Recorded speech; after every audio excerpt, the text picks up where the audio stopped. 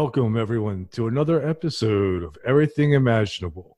Today, our guest is Taylor Elwood from MagicalExperiments.com and author of The Process of Magic, a guide how magic works, manifesting wealth, practical magic for prosperity, love, and health, the magic of art, how to use sacred art and practical magic to get results, how to troubleshoot your magic to get better results with practical magic, and magic by design, how to create your own practical magic workings and get results. Thank you for being on my podcast, Taylor. Thank you. Yeah. And that's only a few of the books. I've actually written a ton of them, a ton more than just that. And I have my next book coming out this next week as well. So great. What's the next one? The next one's going to be called Walking with Magical Entities, and it's going to explore how to create and work with magical entities, egregores, and how to work with them to get results, but also really how to work with them over the long term. You know, a lot of people create entities in the short term, but I like to take a long-term approach with my magic, and so I think that it's a different take on the topic, and hopefully people will find it interesting and fascinating.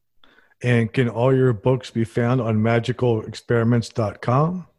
They can. Yep. You can find them on MagicalExperiments.com. Most of them are also available on, of course, Amazon.com, but also Barnes & Nobles or Kobo or any other online site where you're inspired to go shopping. Okay. What I'll do is I'll definitely post a link on this interview to your website. Well, thank you, sir. I appreciate that. And you also teach classes, is that correct? I do. I have a teachable website where I have different classes on there, which include some different topics, stuff ranging from how to work with magical entities to sigil magic to wealth magic and business magic and anything else that you might be interested in. And so if you want to check those classes out, you can, and they're all reasonably priced. They're not going to cost you an arm and a leg or your soul. There's no signing on the dotted line or anything like that. You don't need to worry about that. So I don't have to write my name in blood? No, you don't. Not unless you really want to. I mean, that's on you, but yeah, I don't expect it. It wouldn't be the first time I have. So how did you get into magic and the occult? I've had an interest in magic since as long as I can remember. As a kid, I was drawn to reading fantasy books, and so, I started reading, of course, The Hobbit and Lord of the Rings. But then I ended up reading Dragonlance books that were coming out. I mean, this is back in like the 80s and 90s, to kind of date myself a little bit here. And I was always fascinated with it. And then in 1993, when I was 16 years old, I had this one guy sit me down in high school, and he said to me, I went on this astral projection journey, and I encountered some demons. And he was doing this because he noticed that I like to read fantasy, so he wanted to see how I would react. And so the last thing he expected was for me to look at him quite earnestly and say, "Where can I learn more?" I think he was the one who was surprised and startled instead of me. And so he, the next day, he brought in a couple books, and I started reading about magic, and that's what really got me into it. And really what compelled me to get into it was that, I had a lot of questions, and those questions couldn't be answered by reading the Bible. I'd been a Christian for a while at that point, but I never really felt at home with that particular religious belief. And so as I started reading these books on magic and started realizing, here's a way for me to find some answers to my questions and a way to look at life differently, I became really excited about it and started delving into it. And that's how I started learning and practicing magic. Any books early on have a profound influence on you? I would say that reading some of Ted Andrews' books early on was really helpful. In fact, I just finished rereading the very first book that I ever read, called How how to meet and work with spirit guides. I'm actually in the process of writing my next book on magic as well. So I've been reading some different books on how different people work with spirits, and so that was one of the books I was reading. And then Enchantments of the Fairy Realm, and then I would say also, William G. Gray's works on magic, magical ritual methods, inner traditions of magic have definitely played a significant role in my magical practice. And, I encountered him a little bit later into my magical practice, but I would still say, all things considered, that was still fairly early on. I mean, it was into late 1990s, like 5 years into it. And I practiced magic over 25 years at this point. So that's still early on in the magical career, as the saying might go. Did you ever have like a teacher or belong to a coven or secret society? I've never belonged to a secret society, and if I did, I couldn't tell you. No, but I really haven't, and I never joined a coven. I self-taught myself magic from the beginning. I did have a couple of early teacher experiences, but they weren't great experiences because they were just people who really shouldn't have been qualified to be teachers. Unfortunately, I recognized that pretty quickly.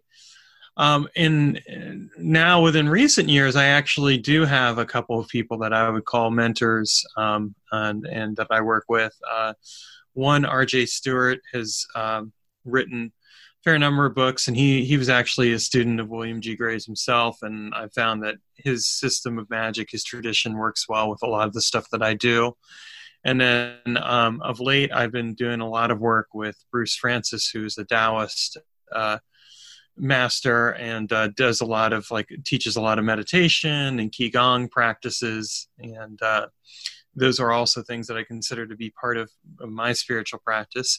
But I still have a lot of work that I do on my own. I still self-teach myself. I mean, these are people I respect and work with. I do call them mentor, and I do that out of a place of great respect for, their wisdom and experience and what they have to offer. But I mean, at the end of the day, I'm my own best teacher, and it's what I tell people who read my books and who interact with me on my Facebook group and things like that, is that, I mean, anyone who's a teacher is really at best meant to be a guide. They're meant to point the way and show, give you some things to think about, but you have to be your own authority and your own teacher, and really be someone who is responsible for your own education. And that's really the way that I look at things, and how I try to share that with my own students, but certainly how I apply it even with what I learned from other people.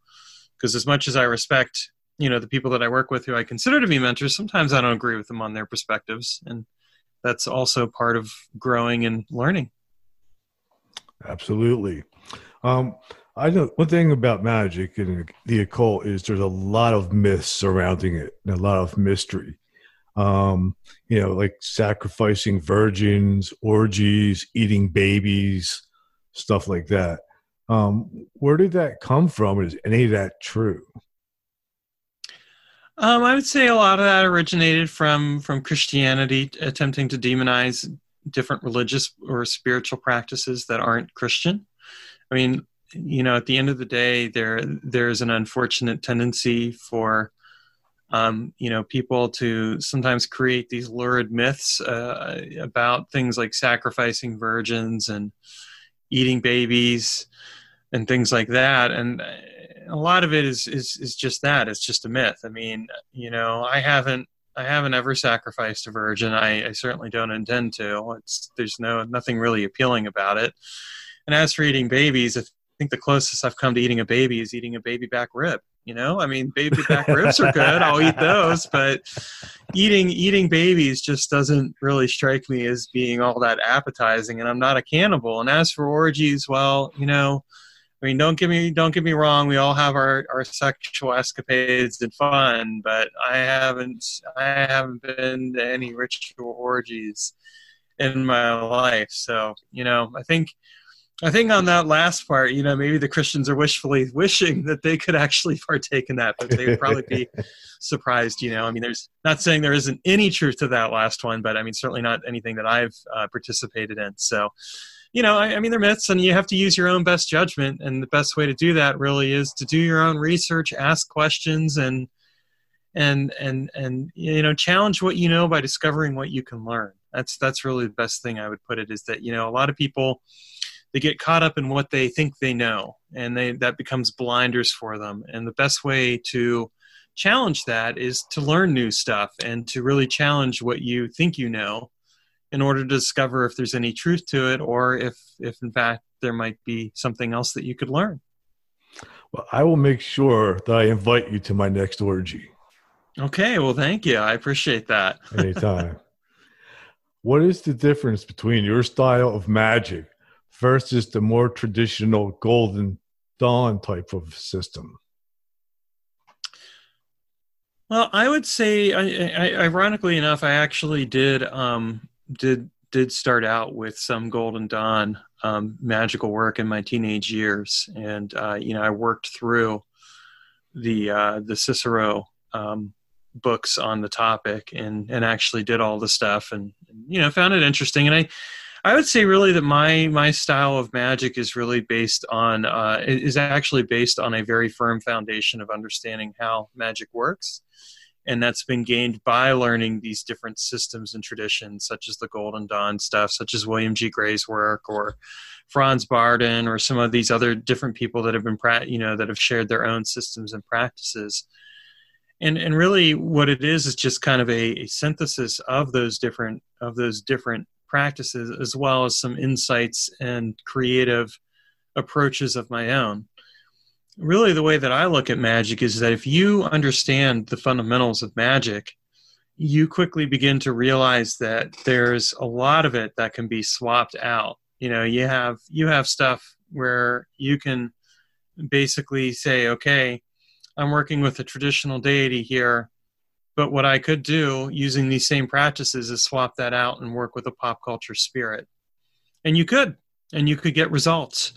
And I think a lot of times where people get caught up on the differences, they're really focused more on the image of magic and less on the actual substance and depth of magic. Because if you have a solid understanding of the principles of magic, then you should be able to swap out whatever it is you're working in and still be able to get consistent results. And if you're not getting consistent results, that's where you want to take a look at why that's the case, like what is missing. And I'm going to tell you, dollars to donuts, every time it's usually the person lacks a fundamental understanding of the process of magic, of how magic works. And once you get that understanding into place, the sky's the limit. So I have a double-edged question here. What are the fundamental parts of magic that everybody should know? And what is pop culture magic? How's that fit into it? Sure. Well, the fundamental principles of magic really kind of boils down to, if you're doing a magical working, what are the things that are in common with that magical working that you're going to find across the board? Taking out the cultural stuff that there may be specific cultural contexts. We'll acknowledge that and we'll put that to the side. What do we see? So, for example, you look at a given magical working, there's always a result. Now, that result might be a practical result, or it might be a result that we're looking for divine communion, or something else along those lines. But whatever it is, it's going to be something that is fundamental to that magical working. And then you look at what else comes into play. So with a magical working, you figure out what your result is. Now you have to figure out what steps you're going to take. Are you going to work with spirits? Okay, if you're going to work with spirits, are you invoking them or evoking them? Regardless of what you're doing, you have to be able to connect with those spirits. So connection has to be a fundamental principle of magic, as another example of something going on there. Or let's say you're going to do an enchantment of some type. You're going to do a sigil magic or something else along those lines. what's the causative relationship between that sigil magic working and how it connects to you getting that result? What are the things that are happening to make that result occur? These are the things that I talk about when I explore the process of magic. And when you learn these principles, it changes your perspective of magic, because suddenly you're looking at it from a perspective of, well, what really works, as opposed to what's just image. And so let's talk then about pop culture magic as a good example of this. So pop culture magic is really the integration of pop culture into magical practices, with the understanding that if I can work with a deity or a spirit such as an angel or a demon or a fairy or whatever else, I can take those same principles and apply that to pop culture, and I ought to be able to get similar results. I ought to be able to connect with a pop culture spirit such as Harry Potter or Raistlin and Magir from Dragonlance or something else along those lines, then I ought to be able to connect and in some way or another have a meaningful connection that allows me to achieve something. Or I should be able to take something from pop culture, and if I understand how practical magic works, I should be able to apply the pop culture to those practical magical principles and be able to create a practical magic technique that helps me get results and allows me to use pop culture as a way to do that. So that's really that's kind of how I look at magic in general. Is I look at it in terms of how are we going about getting results? What are the principles that are at play? How can we take traditional occult narratives and practices and techniques and apply it? Sure, but how can we take other stuff, other disciplines and ideas and practices, and apply those in a meaningful way? And I'll use this as another example here. I am in the process of researching this book on spirits. So one of the things that I'm looking at is how, in relationship to spirits, is how people understand and connect with space, the space around them. Because if you think about a home has a very specific space to it, and it has a very specific energy to it. And we have a way of navigating and moving through that space and connecting with it and associating it with this concept of home.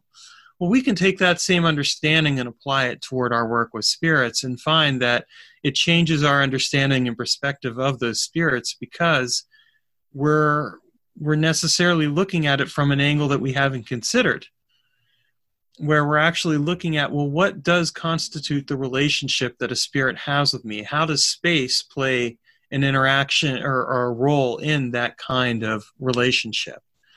So those are just kind of some of the ways that I think about magic and how I approach things, and why, let's be honest here, I'm a little bit of a eccentric when it comes to the magical community as well. So with pop culture magic, would I be able to conjure Gandalf? Yeah, you could work with Gandalf. I mean, you could come up with a chant for Gandalf, a sigil or seal for Gandalf, what have you, and you should be able to connect with Gandalf and be able to work with Gandalf in some way that is meaningful to you and helps you with whatever goals you're trying to shoot for. Does this connect any way with just simply maybe using like imagination and connecting with archetypes? Definitely. I mean, when most people think of imagination, they think of imagination as something like childlike imagination, right? Like a kid, right, imagining an invisible friend. Although if you think about it, that's a very magical act in and of itself. But really, I mean, our imagination is sacred. It is a way for us to connect with the probabilities of the world and allow us to transform those probabilities into reality. And the same thing applies where we're connecting with spirits. If we can allow our imagination, if we can think of imagination as really a form of consciousness that allows us to connect with the unseen world in ways that allows us to apprehend and comprehend that's outside the traditional narratives of everyday reality, what we begin to discover is that we can connect with these, with quote unquote fictional spirits. Sometimes what I find is really, when it comes to the whole thing of a fictional spirit, is that really it's no different than when you're dealing with mythology. You look at Greek mythology, for example. I mean, this is the pop culture of Grecian culture. You had your stories about Zeus, your stories about Achilles, et cetera, et cetera. What's the real difference between that and pop culture now? Now, some people will say, well, they had occultists and there was, specific practices, et cetera, et cetera. And my answer to that would be, well, why can't we do that same thing with pop culture? Why can't we connect with a pop culture fictional character in just as much a meaningful way?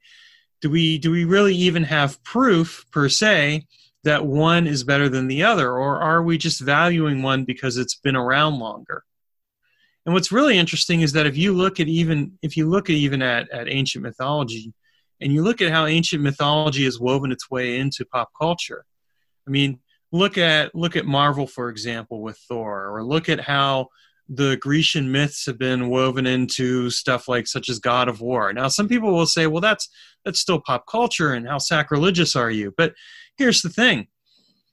You look at any spirit or any deity, and it's going, and you realize there's a symbiotic connection with, it has a symbiotic connection with us. It needs attention, it needs worship, whatever else.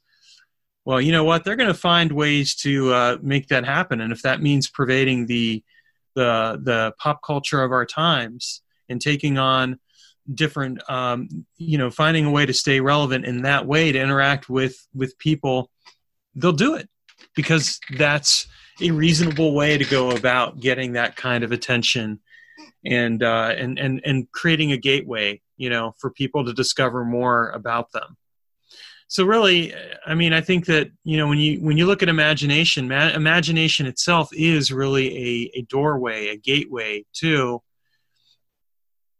the hidden world, and to the hidden potential of the world, and to the spirits, in a way for us to work with them. So what this kind of reminds me of, at least like for me, like back in the 80s and 90s, there were people that were using like H.P. Lovecraft type of stuff for magic and chaos magic and stuff like that. So it's kind of similar to that, I would think. Well, sure. I mean, H.P. Lovecraft is a great example of early pop culture. I mean, you look at the Necronomicon, book that ended up actually getting written and stuff. I mean, people obviously connected to something, and he connected to something as well. And the fact that people are able to, create magical workings around Cthulhu and all that particular mythology speaks to that as well. And that's really the thing. I mean, we live in a mythological world. And it's something where the main difference is that how we consume that mythology is different. We consume it now in the forms of books and oral stories, certainly, but we also consume it in the form of video games and TVs and movies and comic books and things like that.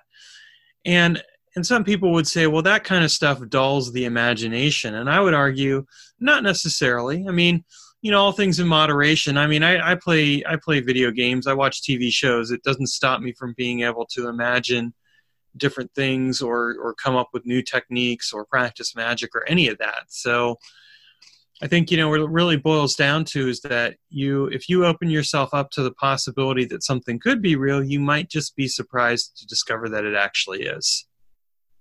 Interesting. I noticed like you talk a little bit about Taoism and Buddhism, stuff like that. I wrote a book on Buddhism myself. It's called Enlightenment Guaranteed. Oh, cool. Yeah, you can check it out sometime. It's on Amazon. But how does meditation connect with magic? Well, in my mind, I think that meditation is one of those activities that someone who's serious about magic should be practicing it every day. And the reason why is because, if nothing else, meditation forces you to do internal work. And internal work is essential because if you're not able to own your reactions and your issues and work through them, that in and of itself is going to muddy up the water a lot of the time for people. And I say this as someone who, when I first started practicing magic, I didn't know about meditation. I knew, I tried a few different techniques from books that I read, but I didn't really know anything about meditation. And so probably for the first, 10 years or so of my magical practice, I would say that a lot of my magic was more reactive than anything else. I had a problem come into my life. I did magic to solve it. And I think it's fair to say that a lot of people who practice magic end up getting, into that kind of mentality at times. And that's okay. I mean, there's nothing wrong with that. It just is what it is. But in the case of with meditation, once you really begin a meditative practice, you find that it transforms your magical practice quite significantly, because what ends up happening is you start working through the internal issues and the triggers and things like that, and it starts changing how you approach situations. I found that as I went deeper and deeper into magical work, the amount of time that, and deeper and deeper into meditation, the less I needed to do magic to solve problems, because I began solving the problems within myself. And that's not even including, the aspect of working like with the Tao in terms of, Taoist meditation in terms of like physical health, or working with it in terms of just experiencing a sense of oneness or communion with the world. All of these things are also important in magical practice, and some of them are not emphasized enough. I mean, again, I think that anyone who's practicing magic really ought to be doing some type of physical activity each day to get in touch with their bodies. And when it comes to, achieving communion with the world around you and achieving a sense of oneness and connection, how better to really bring that into your spiritual practice than to actually experience that and recognize the importance of it and how it changes your approach to life. I'll use myself as an example today. I had a little bit of a bad day at work. I was, I dealt with some customers that were a little irritable. I do customer support. And so, I was dealing with that, and then I had some other stuff, and I ended up meditating. And what I ended up really working through, I'd happened to, right before I meditated, I happened to pull out this book called The Courage to Be Disliked, and I opened it up. And I read this passage that said, you create the complications in your life. And I meditated on that, and I realized that's exactly what I was doing. Here I was getting all bent out of sorts about some phone calls, a broken window, whatever else. And here I was creating complication in my life. And by meditating, I let that go. I let go of the need to be in control, and I focused on just being. And where I came away from that was just a greater sense of peace and focus, because I realized, okay, this is what I can do with this situation, and how I can take this and I can adjust and adapt to it and roll with it and focus on what really matters, such as getting ready for this podcast interview tonight.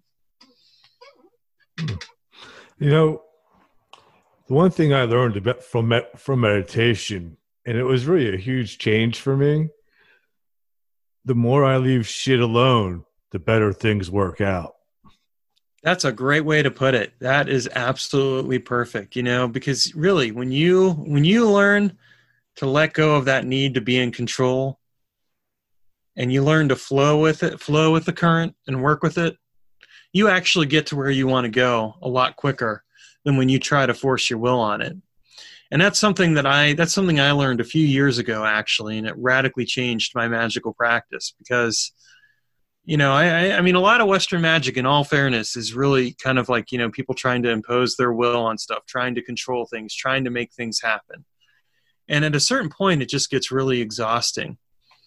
But when you learn to just let go and trust that, you're going to get where you need to go, and that, maybe you take a different approach where you work with the current and you align things together so that things come together a bit smoother than maybe they would otherwise. But you, at the same time, realize you don't need to be terribly invested in the actual thing. You just trust it and let go, and you do what you can. you do your magical working, for example, but you really let things go and let things happen and adjust and adapt, you'll get where you want to go. Absolutely. So here's the question I'm sure all my listeners are wondering. Can I quit my day job and just manifest money out of thin air? Oh man, if that was the case, do you think I'd be working at the day job I'm working at now?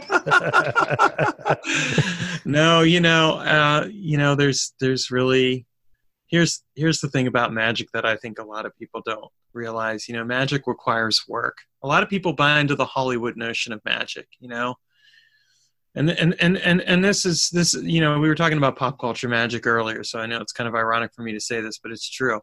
People want special effects magic. They want a fireball that they're going to conjure out of the air, or they want money out of thin air or whatever else. But I mean, magic is work. You do a magical working, and you are putting your effort and whatever else there out into the world to manifest your result. And the same thing is true, with money. I actually do a fair amount of wealth magic right now, and I'm doing it. I'm basically working my way out of my day job. I've gotten to the point now with what I'm doing, on the side. My side hustle is actually making more money than my day job is. It's not making enough money yet to entirely replace it because, you got to factor in business expenses, things like that. But the thing is, I've been doing some wealth magic around it, but that wealth magic has necessarily had to incorporate in things that I've been doing, such as running online ads in order to generate more business, and taking the time to write books and things like that. And people say, well, that's great, Taylor, but what you're talking about is doing mundane activities. Where's the magic in that? And the answer to that is, quite frankly, that the most effective magic is the magic that marries mundane actions to the magical work and creates the path of least resistance. I could let's say I did a wealth magic working without taking any of that into account. I'm going to have one of two things happen. I'm either going to have nothing happen because I haven't done anything. I haven't gone out there and gotten a job, or I haven't gone out there and tried to start my business up or whatever else. I haven't created a path of least resistance. Or what'll end up happening is that path of least resistance will manifest in the form of, say, a relative dying. And, like your dad died, your dad suddenly ups and croaks and you inherit a bunch of money.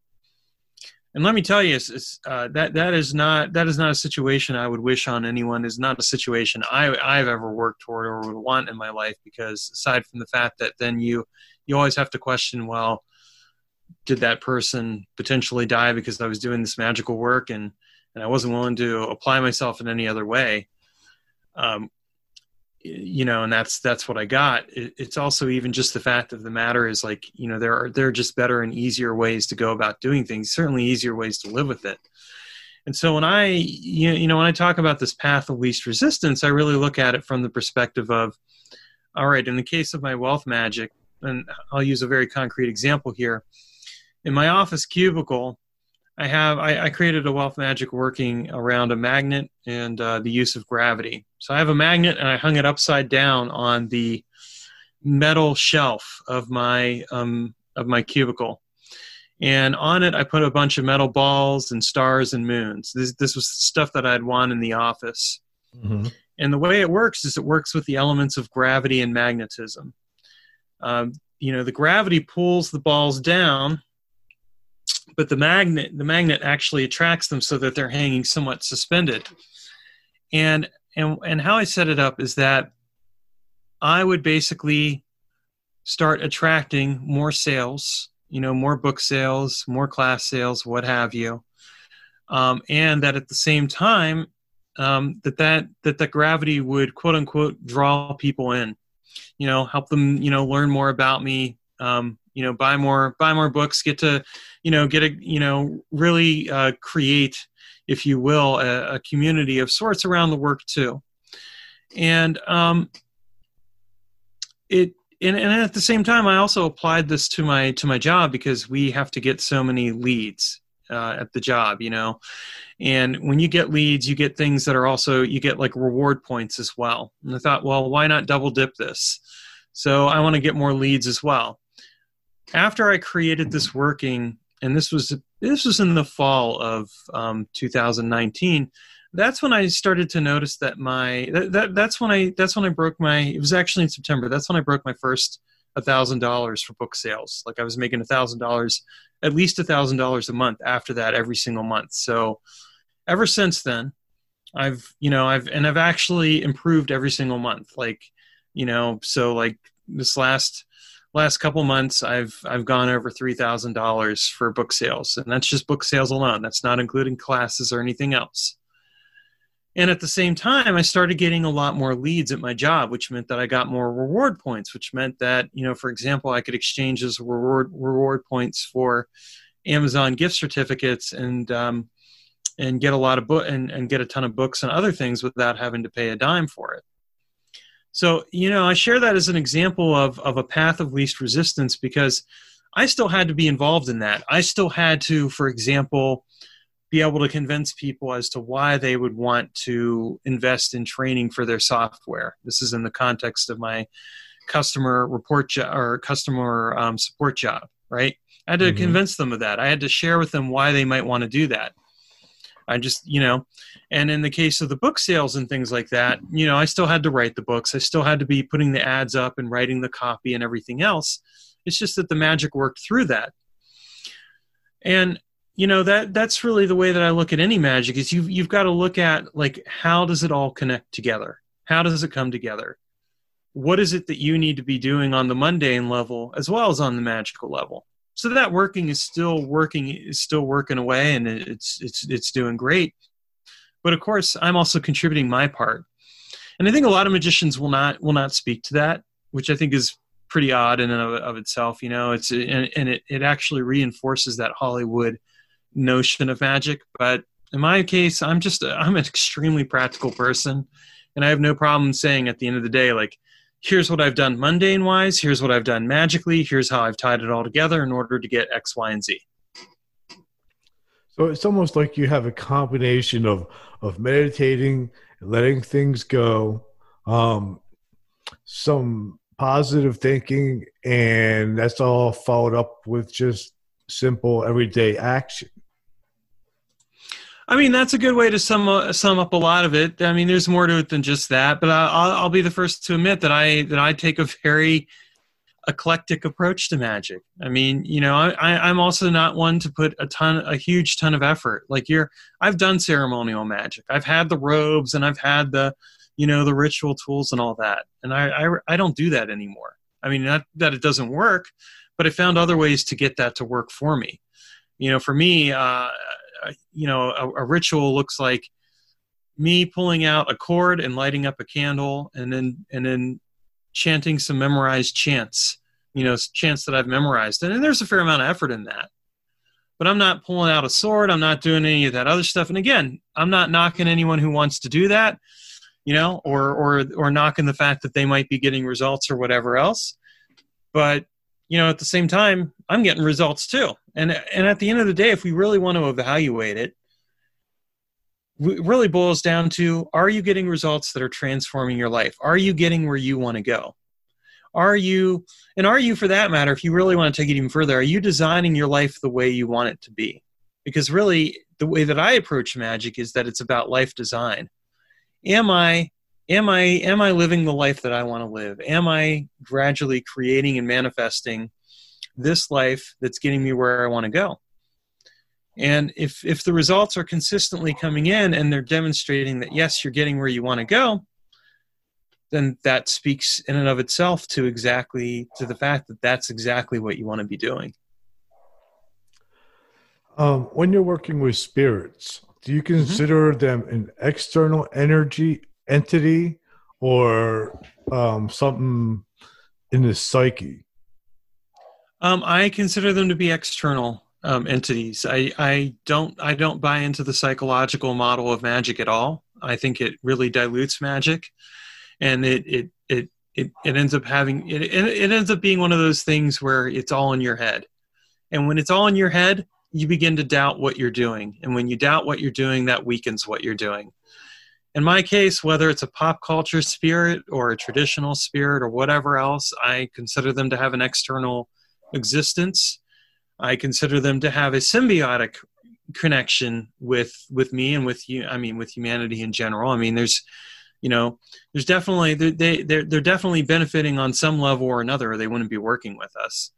But I don't see them as psychological extensions of ourselves. Do you ever have to make offerings or make deals with these spirits? I do make offerings. My offerings typically show up in the form of my art or in the form of writing about them. Sometimes it's a bit more traditional, a bit of, maybe a bit of wine or food or what have you.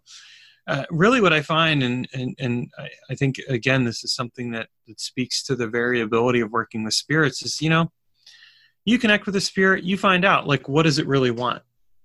And then you tell it what you want, and then you decide if that's mutually agreeable. And if it is, you follow through on your end. If that means that you're making offerings of some type, then great.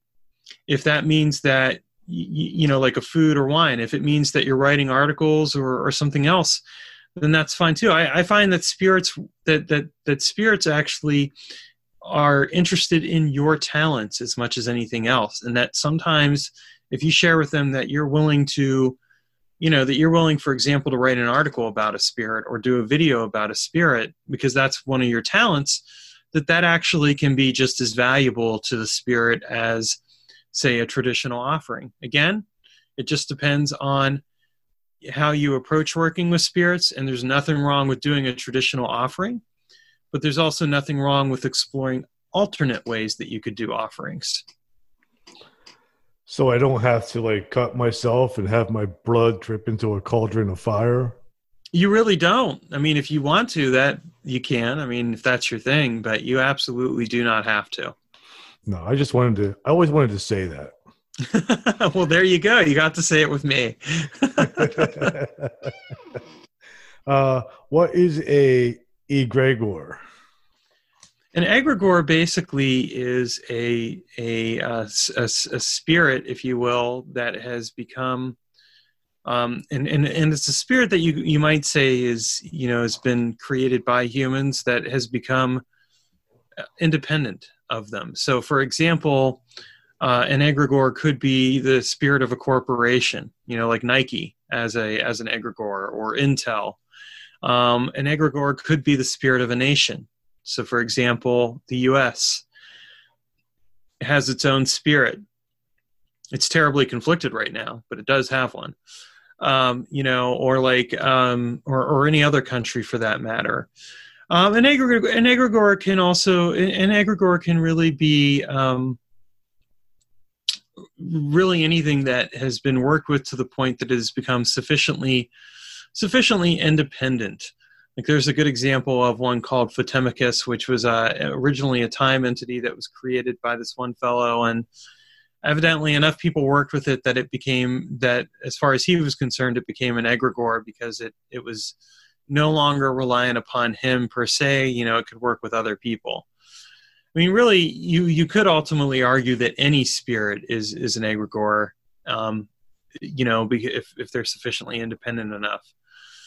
And that comes down to art. That comes down to terminology, and whether or not you want to use that kind of terminology and definitions associated with such things. I always say, use your words carefully and decide, whether that word has a particular value to you, because what you speak is magic in and of itself. Could an egregore, or what was I going to say? Actually, I'm sorry. Could Bigfoot or aliens be the result of a egregore gone wrong? Well, I mean, they could be. In the case of the aliens, I would weigh that out with the reality, with the fact that it might be a combination of things. I mean, it could also be spirits choosing to appear before people in the form of aliens because they would know that that's the best way that people could relate to them. Same thing for Bigfoot. I mean, if you look at fairy lore, for example, fairies and other spirits for that matter, they can appear in the form that you can most relate to. They have that variability because they're not bound to a material form in the same way that we are. So, it could be simply a case of, okay, this person connects with Bigfoot, that's the best way to work with him. Or this person connects with aliens, and that's the best way to show up to her. And then, of course, they could actually be real. Who knows? I'm not rolling out the possibility that there's intelligent life elsewhere. Although, why they've come here, that might be a question to ask them.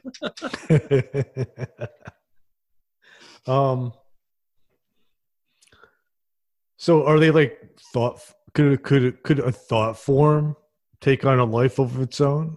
Something just as simple? Yeah. I mean, if you look at, the concept of a thought form actually originated out of the concept of a tulpa in Tibet. And a tulpa basically is a thought form where, basically a person, it's taken on a life of its own because, the person who originally thought of it, has worked with it to the point where it's kind of become its own life. Now, that's, and so that concept of a thought form came out of Tibet. There were the Theosophical Society actually kind of, and particularly Alexandra David Neal, who is a woman who traveled to Tibet in the late 19th century. Basically, she brought that concept back out to the West, and that's where the thought form came from, or the concept of a thought form came from. So certainly it can be, a thought form could become independent and could become an egregore. And then, whether or not that's something you want, you'd have to decide on your own. I have an interesting relationship when it comes to, because I actually, like I said, I have this book coming out on how to create magical entities, and I've worked with magical entities for pretty much most of my magical practice.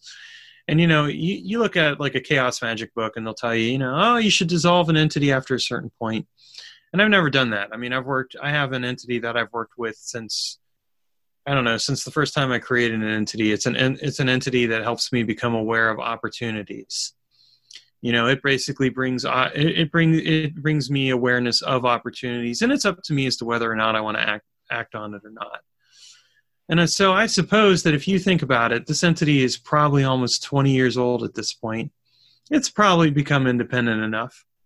Still works really well for me. I've never felt a need to get rid of it or anything else. I think sometimes that what I find interesting is that people get wrapped up in like, oh, well, you got to do magic this way, you got to do magic that way, and if you have an entity around for so long, it's going to do X, Y, or Z. And the question is, well, why? How did you come up with that particular rule? Why? And what determines that? What are you bringing into that relationship?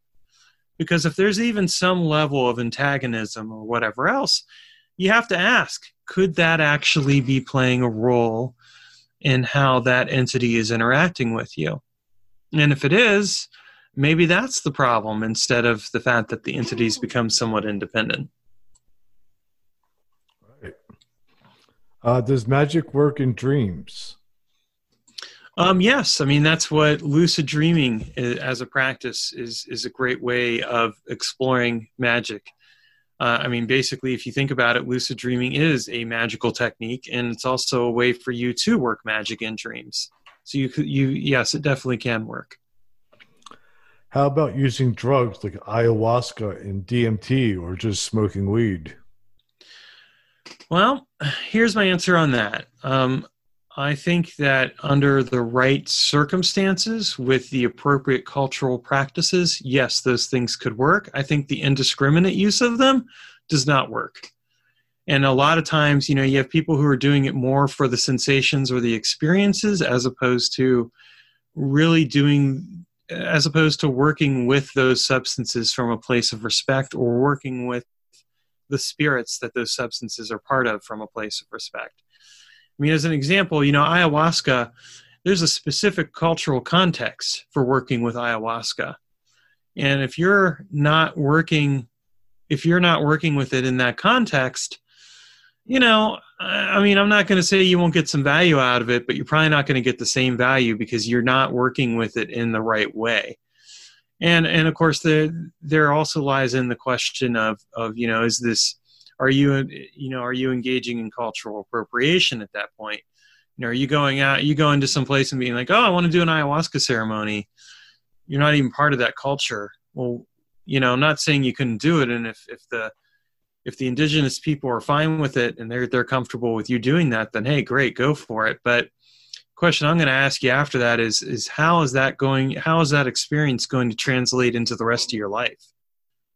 Mm-hmm. And again, you want to go and do stuff, you just have to weigh out as well, like what the potential consequences are for it. I've done the occasional entheogen. It's been a long time since I've done it, and I found myself better off for not doing them. But your mileage may vary. Right. I mean, I spent about 3 months smoking angel dust, and I actually think it made me better. Well, there you go. What do you think about the practice of sex magic? I think that sex magic can be a really effective form of magic, can be a very intimate form of magic, of course, even if it's just with yourself or with other people.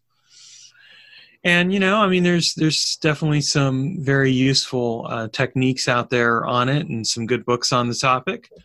It's certainly something that, as long as it's done consensually and you know what you're doing, and if you're working with another person and they're okay with what you're doing, I think go for it. Be ethical about it and have fun. And how about like using things like music to put yourself into a trance? Can that be helpful? It definitely can be helpful up to a certain point. When I first started practicing magic, I definitely used music for that purpose. I haven't used music in years, and the reason why is that I found at a certain point that, as I went deeper and deeper into meditation, that I really wanted to be more present with the actual experience happening in my body and with my body than with just hearing music that was trying to get me there. I mean, that said, I've definitely had some very deep states of experience with, integrating music into ritual. And I definitely think that music has its place and can be worked with. For meditation, I would say try it sometimes with music and try it sometimes without, and compare and contrast. See, and keep careful records. See what you learn from the experience, because if you're looking at it from a perspective of curiosity, you're going to find that it transforms your relationship with what you're doing anyway, because you're going to say, okay, well, how is music helping me? And how is not using music helping me? What's leading me to deeper states? In my case, I found that when I started to go deeper into my meditation practice without using music, it ended up becoming more of an effective discipline tool, really, that helped me to discipline my mind further, because I was no longer relying upon the music to distract the monkey mind. Instead, I was actually having to engage and work with the monkey mind and come to better accommodations. The reason I asked that question is because I play guitar, and I think some of my very first experiences with like reaching a deep state of consciousness was through just playing, picking up my guitar and just playing like a really heavy groove over and over and over again. And then, sometimes like before I know it, an hour or two would pass and I'm still just in that zone. It's like it never even happened. It's like I just go somewhere else completely. You hit a state of flow. Yeah. And that's amazing. Like I feel the same way when I create art and when I write. You hit that meditative state of experience, and certainly the same thing applies with music and making music. And it's one of those cases where you can immerse yourself in enough into an experience that becomes its own form of meditation, and that's a powerful thing in its own right as well. Um, this next question is pretty deep. Okay. Do you believe that there's a God and Satan and that they're at war against each other? Well, I'm not terribly invested in the Christian paradigm. So do I think that Jehovah exists? Sure. I don't particularly care for him and don't particularly want to work with him because, he strikes me as being very insecure. As for Satan, again, seems to me like Satan could exist. Are they at war with each other? Maybe they're laughing their asses off at us. Either way, I don't know. But, I don't think that I think, I question how much of that is more of a human invention than anything else, because when you really think about it, it becomes very convenient to use spirits as a way to control people. Well, God and Satan are fighting because you're doing X, Y, and Z, and you shouldn't be doing X, Y, and Z. And if you weren't doing X, Y, and Z, you would be saved, or you'd be this, or you would be that. It becomes a very convenient narrative as a way to control people. And you always have to question the narratives of control that are embedded within religion and government and anything else, because there's always an element of control. When somebody has to beat their chest and say, I'm the authority of this, and you have to agree to what I say or whatever else, really what ends up happening is you have to question that and say, well, why are they doing that? What are they trying to do? So I look at the whole God and Satan thing, and I think it's a human problem, not a spirit problem. I think it's convenient for people to get terribly wrapped up and invested in this idea, because for some people, it's a way for them to control other people. Right.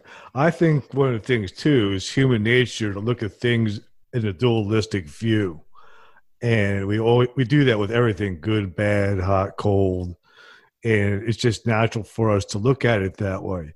However, I do think that if there's a supreme being, that supreme being is going to be above any type of dualistic view. It's probably going to be more like some type of singularity. I would agree with that, and I mean, for all we know, that singularity could be the universe itself. Exactly. How do you feel about things like reincarnation? I think reincarnation is possible. I know a lot of people get really hung up on the idea of a past life kind of thing, and can I remember my past life and stuff like that. I've never been terribly interested in that. I kind of figure I'm here to live this life and do the work I need to do in this life, and if there's really anything important that I need to know about my past lives, then that'll be made apparent to me, and otherwise I just need to focus on being here and living now. So I'm not terribly invested in it, but I certainly think that reincarnation is possible. Do you think that near-death experiences have the ability to change people's perspectives? Oh, I most definitely do. I mean, I've had a few near-death experiences over the years, and I can definitely tell you they do.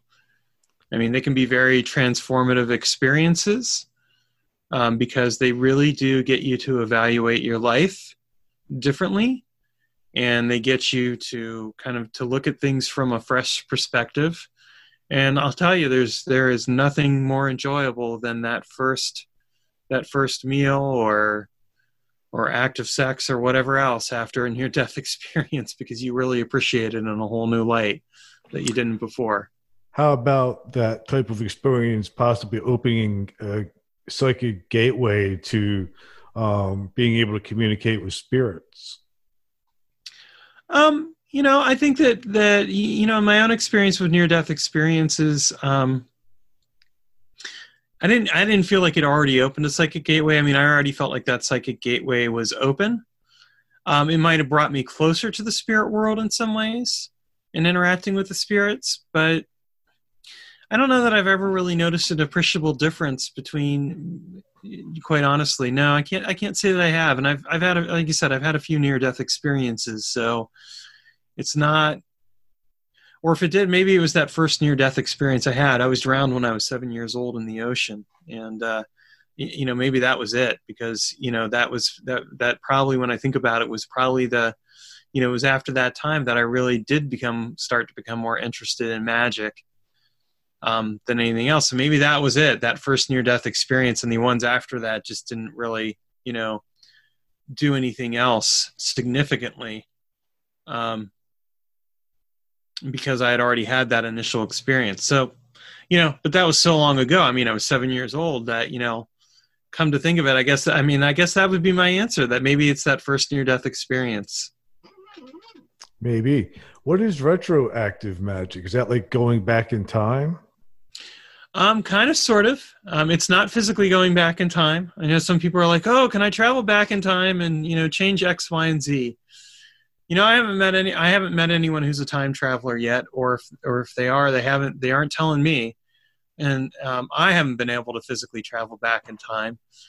What retroactive magic is it's the ability to work with the memories of an experience, and to change those memories so that to change those memories in such a way that you change the present and future possibilities that are available for you. And the interesting thing is that when we necessarily recognize that memory and imagination are actually one and the same. I mean, when you remember something, you're reimagining it. And when you imagine something, you're basically forecasting into the present or future. So, when you work with your memories, you can reimagine those memories, and you can make changes in those memories.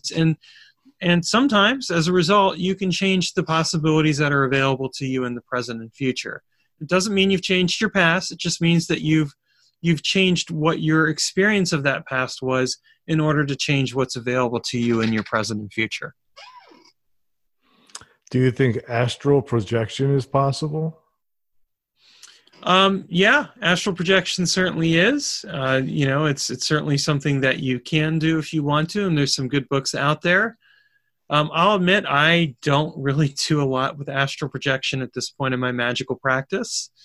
My astral projection is really consisted of creating something which is called the Mansion of Memory, which is a technique where you basically create it for the purposes of memorizing things. I've modified it a bit. In my case, my Mansion of Memory basically is this huge mansion which has rooms in it, one room dedicated to each discipline that I'm studying and learning about. And in each of those rooms is an avatar of myself that is actually focused on learning that information. And then when I need that information, that avatar brings that information to me, and I'm able to access that pretty much instantaneously. And that's basically the extent of my astral projection activities these days, but I know certainly other people do a fair amount with it. I prefer to ground my magic more in the physicality of my body. I think that there's something very powerful about embodying magic and making it a part of your physicality and making it a part of your being. I should try that mansion trick myself so I can remember when I have podcasts scheduled. There you go. So we're getting ready to wrap this up. Would you like to talk about your website and how to get your books, and if there's anything else you want to cover? Sure. My website is magicalexperiments.com. I also have a Facebook group which you can join. And it's got a very friendly and active community. All are welcome, and we have some interesting conversations. And then as for my books, you can get those books online at Amazon or on Barnes & Noble or Kobo or through other sites.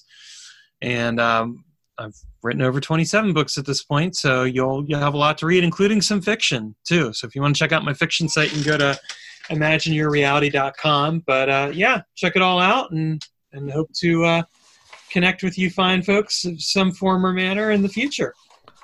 Awesome.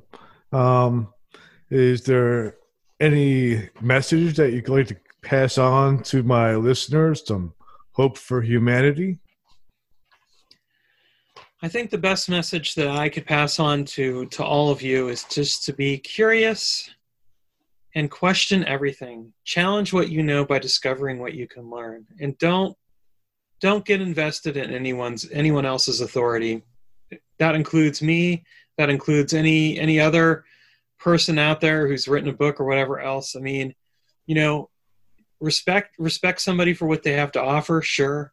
But remember, you are your own authority, and you have to be able to make your own decisions and discover for yourself the best path forward. That's life. I think you might be asking a lot of certain people with that one. You know what? If I wasn't willing to ask it, I wouldn't be willing to ask it if I wasn't living it myself. Yeah, I know. And I mean, it's worth it to ask that much, because that's how we bring out the best in ourselves. I have to agree. I think if more people followed their natural instinct rather than following the crowd, they would be in a totally different place. For sure. All right. I want to thank you again for being on my podcast. This was a great interview. And to my listeners, if anybody wants to be a guest or has any comments, you can email me at everythingimaginable2020@gmail.com. The website is everythingimaginable2020.com. And I'm also on Facebook, Twitter, every other social media platform that you could possibly think of. And also you can buy my book, Enlightenment Guaranteed, the only book on Zen you'll ever need. It's on Amazon, only $3.99 for the Kindle edition. And that's it. If I don't know, I had some saying that I used to say at the end of my show and I forgot. I didn't write it down. Well, thank you for listening, folks, and have a great day.